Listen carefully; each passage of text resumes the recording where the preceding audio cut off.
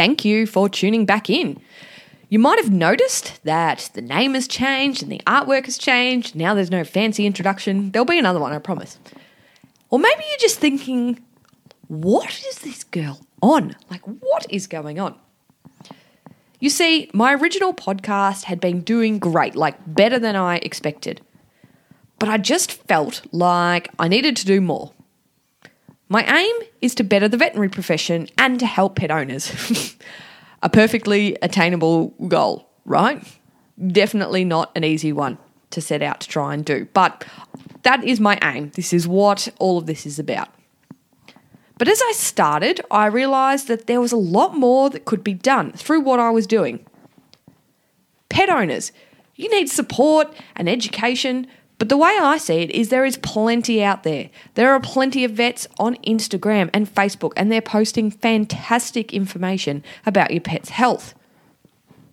What we all need is someone to come in with the brutal honest truth and some stories to show you what life is really like as a vet. I want to show you what are we actually up against. Vets, nurses, everyone. I want to see, can we do better by pet owners? And I want to know, as a whole, can we do better by each other? Because I feel like the vet profession, the animal health profession, we're just this fractured profession at the moment. All of us trying to do our best, all of us trying to do our bit, but we're not really coming together. And at the end of the day, as I keep saying, the ones that are going to suffer are going to be our pets, our most beloved companions. I'm worried for us as a profession, and this goes for everything. This is not just vets. This is farriers, this is body workers, this is osteos, this is anyone who works with animals. At the moment, the thing that I'm worried about is that if we keep going as we're going, there's not going to be anywhere near enough vets, and pet owners are going to be screaming out for help. And this is kind of what's already happening. So here is what I am here to do. I want to keep vets and farriers and nurses and all of these allied health, animal health professionals in jobs. But more than that, I want us to remind ourselves of why we are passionate about this job and what are the good things in this job and what are some of those brutal, honest truths in this job. But if you're a pet owner and you're a dedicated pet owner, then by all means, please tune in, because you never know what you might learn and you never know what kind of insight you're going to get. And if you've ever considered being a vet or even considered being a vet nurse, then please, this podcast or this series is probably going to be for you. So the best thing I can think of is that I want to go back to the start, go back to learning about who I am. And I thought what I would do is overshare 5 pieces of information about myself. And maybe it'll give you a little bit of insight into why I think I can do this and why I think I can offer some support to other people out there. And if nothing else, you'll listen to these and you'll listen to the podcast and see we're actually all the same deep down.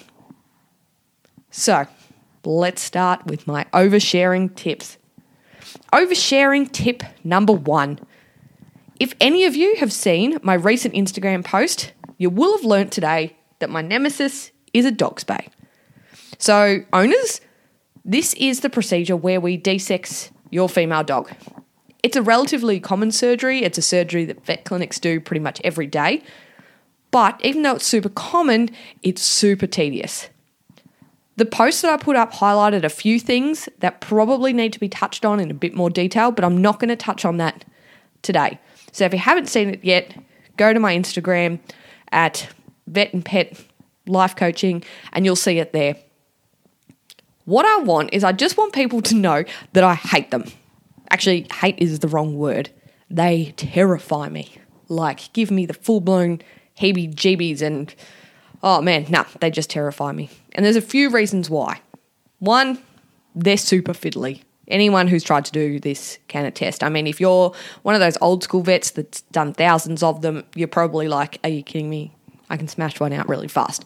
But for the majority of us, of these average Joe Blows like myself, we find them really fiddly and really stressful.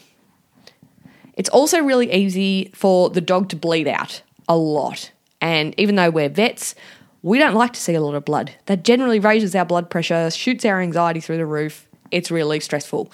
So it can be a really stressful procedure. But most of all, the reason why they terrify me and the reason why they get to me is because they're classed as what's called routine. It's a procedure that's done every day. Every vet should be able to do one. And they're thought of as this easy procedure that never has any kind of complications, and a vet should be able to do them perfectly every single time. Because, if you stuff up a dog spay, are you even a vet? And that's how I felt for years. Not months, years. And even still to this day, that little devil is still on the shoulder. And granted, that's not my thinking now, and that's not how I think about them now. But the takeaway from this is I just want all of you vets out there listening, it's all right. All of us fuck up. We all have procedures that terrify us, that we don't want to do. It's normal. We're all human. And pet owners, just remember, no surgery is without complication of some sort. So if you're ever in the position and your pet's had a surgery or a procedure, no matter how routine it's classed, if it doesn't go to plan, just be understanding. Because at the end of the day, it's still a surgery of some kind. So that's the takeaway from oversharing tip number 1. Oversharing tip number 2. Personally and professionally, I have some seriously big regrets. I have done some questionable things over my lifetime. And a lot of these have stemmed from insecurity. I will admit that.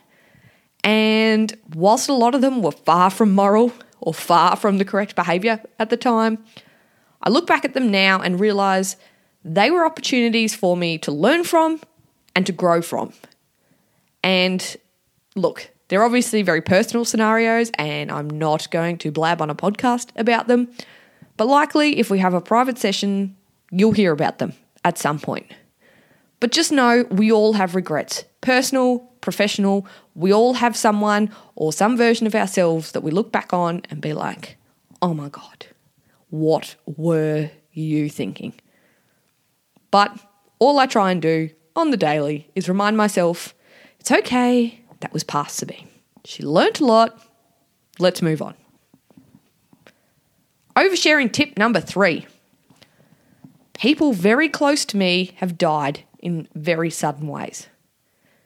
And I feel like this is important for people to know because grief does some seriously funny things to you. And unless you've been through that experience of losing someone who's really close to you, it's a really hard ride to empathise with and a really hard ride to understand. Losing someone when you didn't expect it and when they were quite close to you, it feels like you're dying yourself. There's kind of no other way to describe it.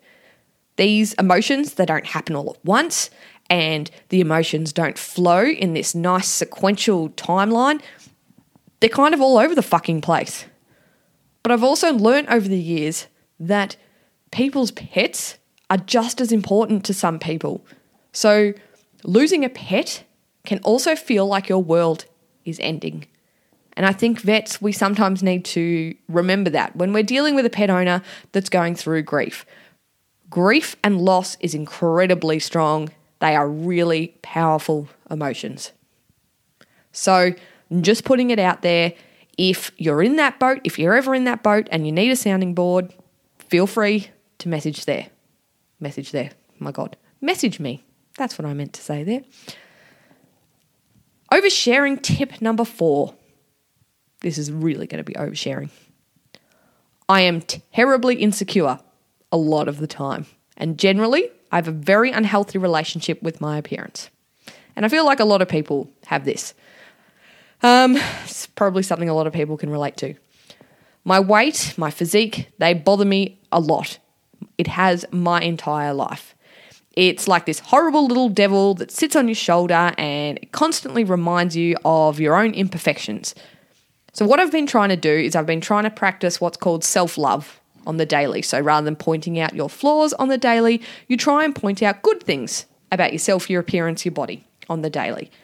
And it's helped a lot, but it still creeps in more often than it should. And anyone who knows me well knows this about me. I often don't feel comfortable in my own clothes, and I dislike a lot of full-length photos of myself. But this is one thing that I'm trying really hard to work on, and I'm trying really hard to work on it in a healthy way. Dieting is not what I'm trying to do, because we all know that being skinny doesn't necessarily make you happy. There's a lot more to it. So that's something that I'm working on. And the last one, oversharing tip number 5. I have wanted to quit being a vet yearly since I graduated. So I have wanted to quit being a vet almost every year since I graduated, which was about 10 to 11 years ago. And this thought has only changed recently. And I think the reason that it's changed is that I now look at my job in a completely different way. I like my job.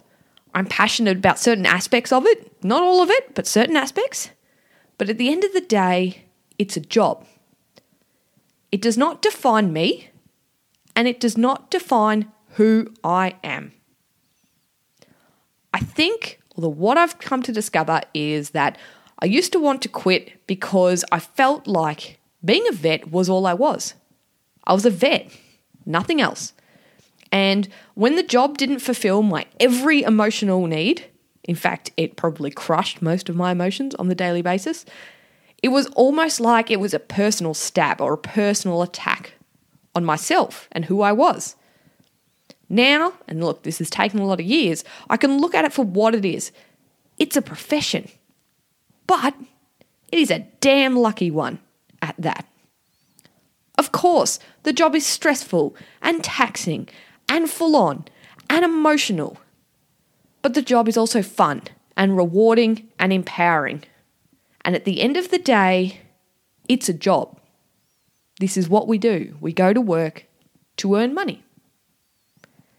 I think once a lot of us realize that in its very true sense, and I think once a lot of owners start to look at it that way too, maybe not in such a defining way, but look at it a little bit more that way, things will become a lot clearer and a lot easier within the profession. Vets, it's like we almost link being a vet with our own identity. We see differences of opinions when it comes to treating things as personal attacks. When we fail professionally, we take it as if we've failed personally. And we let disappointed clients and their comments, we let them chip away at our own personal selves. And it shouldn't be that way. And owners, pet owners, the hard truth is that you expect us to be this way. I know a lot of you see it as we love animals, so we should always be around to help them. And that's without ever a day off or without ever having business hours. And it's not right. It's our job. Granted, we love our job. We love animals, but it's not who we are. We are still ourselves. We still have families, we still have flaws, and we still have days off. So I just want to be here. I just want vets and nurses and farriers and all of these professionals to have someone to reach out to and go, oh my God, it's not just me that thinks that way. Or, oh my God, like they've done it too. And I want owners to listen to these podcasts and be like, I never thought about it that way. Because the way I see it is that unless we start being a united front for our most loved companions, which are our pets, I fear that we're going to do nothing but fail them. So thank you for listening, and I will see you next episode.